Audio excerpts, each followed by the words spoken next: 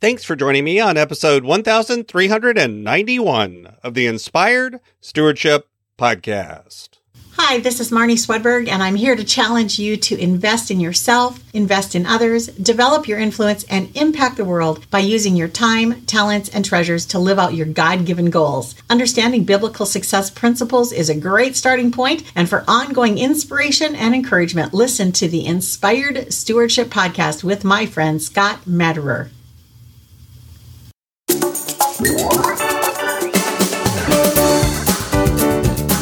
The lesson here might be that we aren't supposed to make assumptions. We aren't supposed to look around our community and say, these people don't care, they're not like us, these people are doing the wrong thing, they're evil, they should be excluded, I'm right, they're wrong, they don't want to be here, they don't want to connect, it's all on them. Welcome and thank you for joining us on the Inspired Stewardship Podcast.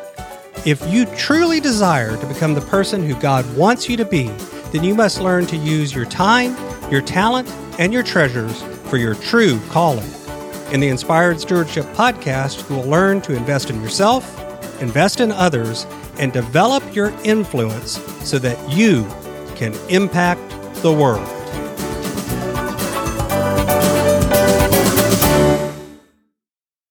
In today's Spiritual Foundation episode, I talk about 1 Samuel chapter 3, verses 1 through 10, and John chapter 1, verses 43 through 51. I share how we often stop listening because of the silence or because of the noise. I also share how we need to not assume, but to listen to really hear what God is calling us to do. 1 Samuel chapter 3, verses 1 through 10 says, "Now the boy Samuel was ministering to the Lord under Eli. The word of the Lord was rare in those days. Visions were not widespread. At that time, Eli, whose eyesight had begun to grow dim so he could not see, was lying down in his room. The lamp of God had not yet gone out, and Samuel was lying down in the temple of the Lord where the ark of God was. Then the Lord called, 'Samuel,' and he said, 'Here I am,' and ran to Eli and said, 'Here I am, for you called me.' But Eli said, 'I did not call. Lie down again.' So he went and lay down. The Lord called again, 'Samuel.' Samuel got up and went to Eli and said, 'Here I am, for you called me.' But Eli again said, 'I did not call, my son. Lie down again.' Now Samuel did not know the Lord yet, and the word of the Lord had not yet been revealed to him. The Lord called Samuel again a third time. And he got up and went to Eli and said, 'Here I am, for you called me.' Then Eli perceived that the Lord was calling the boy. Therefore Eli said to Samuel, 'Go lie down, and if he calls you, you shall say, "Speak, Lord, for your servant is listening." So Samuel went and lay down in his place. Now the Lord came and stood there, calling as before, 'Samuel, Samuel.' And Samuel said, 'Speak, for your servant is listening.'" John chapter 1, verses 43 through 51 says, "The next day Jesus decided to go to Galilee. He found Philip and said to him, 'Follow me.' Now Philip was from Bethsaida, the city of Andrew and Peter. Philip found Nathanael and said to him, 'We have found him about whom Moses and the law and also the prophets wrote, Jesus, son of Joseph, from Nazareth.' Nathanael said to him, 'Can anything good come out of Nazareth?' And Philip said to him, 'Come and see.' When Jesus saw Nathanael coming toward him, he said of him, 'Here is truly an Israelite in whom there is no deceit.' Nathanael asked him, 'Where did you get to know me?' And Jesus answered, 'I saw you under the fig tree before Philip called you.' Nathanael replied, 'Rabbi, you are the Son of God. You are the King of Israel.' And Jesus answered, 'Do you believe because I told you that I saw you under the fig tree? You will see greater things than these.' And he said to him, 'Very truly I tell you, you will see heaven opened and the angels of God ascending and descending upon the Son of Man.'" This week, this past Sunday, these were parts of the lectionary reading. And every time I hear the story of Samuel, I think to myself, poor Samuel. He's caught up in something way bigger than he was. here's this event that is shaping not just Samuel's life, not just Eli's, but the life of the whole people of God. And Samuel doesn't even know it. He doesn't even realize what's going on. He's just a kid doing what he was told. He doesn't have the big picture. He doesn't have a sense of the responsibility that's coming. He doesn't seem to know what's going on behind the scenes. He doesn't even necessarily know what's underneath these daily duties that he was performing without question. What was above, what was beyond, what was happening beyond the place where he was being raised. All he knew was he had a duty and he did it. And he probably did it in part because there wasn't anyone else to do it. Eli, his mentor, was going blind and therefore couldn't do these duties of his office. And Eli's sons, who should have been filling those duties, who should have been stepping up and taking on some of that job that Eli had made such a mess of their power and their authority and their faith that this community was looking at priesthood in a very low way. But Samuel just stayed there, lived there, and did his job. No matter what was swirling around him, he just performed his duties.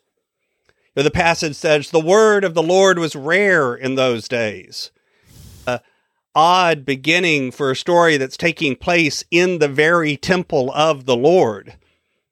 And yet there it was. So Samuel's days were probably filled, like many of us, with thousands of little details, little jobs that we had to do, things that Eli could no longer do, things that had to happen, even though the word of the Lord was rare in those days. Makes you wonder, what were people listening to? What were people doing when they didn't have access to the voice of God? What was the authority they were calling on? What were the diversions that they were obsessing over? What voices were they listening to whenever they had fear or loneliness? What were they aching for? Having a moment of having a directionless life is draining. It messes with your sense of self-worth. If you ever lost a job or had a breakup in a relationship or anything like that, you've had those moments where you feel like your life has been upended and you are without direction. And I don't know about you, but those are the moments where I recognize that feeling of the word of the Lord is rare. It feels like you have to generate your own direction. You're left to your own devices. This also sometimes happens when we have those moments where we feel like really it is all about us. It's about what we want and what we want to achieve. But those are also the moments when we're called to listen harder, listen deeper, to try to see that it's not all there is. That moment in time is not all there is, that even though now the word of the Lord is rare, even though those that are supposed to speak for the Lord appear to be going blind, the lamp of God has not yet gone out. That we may give up on God, but God has not given up on us. That in that night, that dark night of the soul, the voice is still calling. And you may feel doubt and fear and emptiness, but the voice is still calling. When our ears are weary of the silence, that voice is still calling. Or even worse, in today's world, sometimes it's not silence. Instead, the voice is being drowned out by all of the loud voices and distractions calling out for our attention. It becomes loud in our souls. We begin to fear that all of this stuff, the culture, the community, it's all going to the end of the world, the youth of today, all of the other messages that we say that bring about fear and division and argument and anger. It becomes about us and them, and fear rules. We see our own failures, our own inadequacies. We have questions. We have these loud voices that overpower the voice of the Lord that's there quietly leading and comforting and challenging and guiding towards the message of love.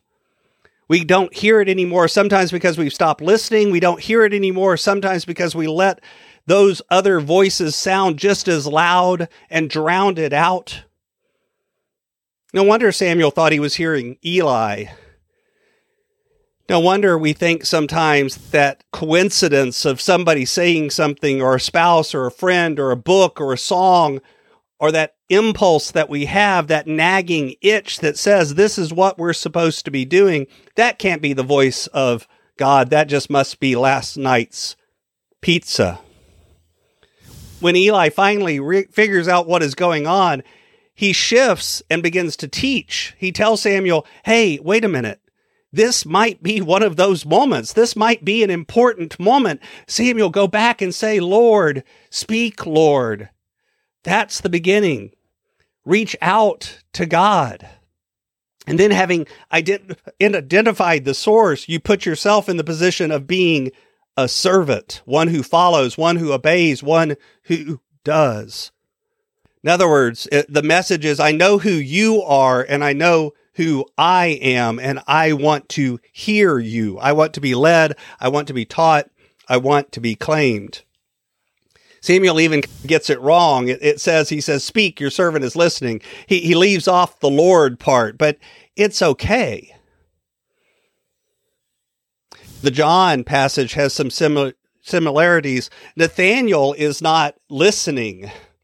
He's friends with Philip and the other guys. He knows some of the disciples that have been called, but he's a bit of a cynic. He's a bit of a guy who really has to see it to believe it.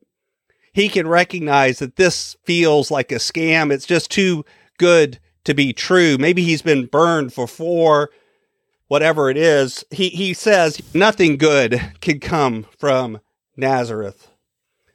But then he actually goes. He's invited and he goes to go see. He wasn't sure, or maybe he was, but he felt like this was something wrong, but he still went. Maybe because a friend asked him. Maybe because even behind that cynicism and that feeling that this is too good to be true, there was still an ear willing to listen. Whatever it is, he goes behind Philip, grumbling all the way, I'm sure, but also secretly hoping that it is true. And then Jesus says, here is an Israelite in whom there is no deceit. Nathanael says, how do you know me? He says, I saw you under the fig tree. Not really an answer to how did you know me, but there's some sort of connection that happens here, some sort of confession of faiths. For some reason, Nathanael heard this, and this was something that he was listening for. And that's why he followed.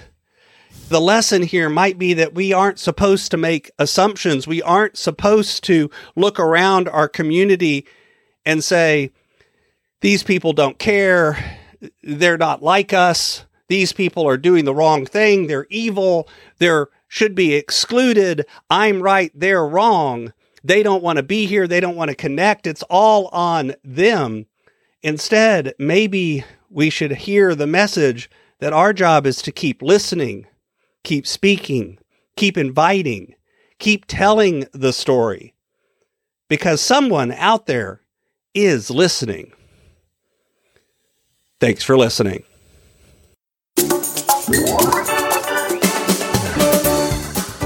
Thanks so much for listening to the Inspired Stewardship Podcast. As a subscriber and listener, we challenge you to not just sit back and passively listen, but act on what you've heard and find a way to live your calling. If you enjoyed this episode, do me a favor.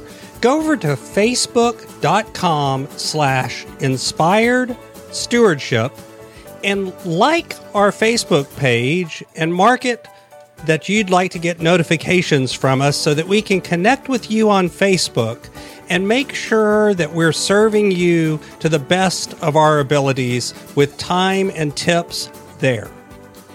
Until next time, invest your time, your talent, and your treasures. Develop your influence and impact the world.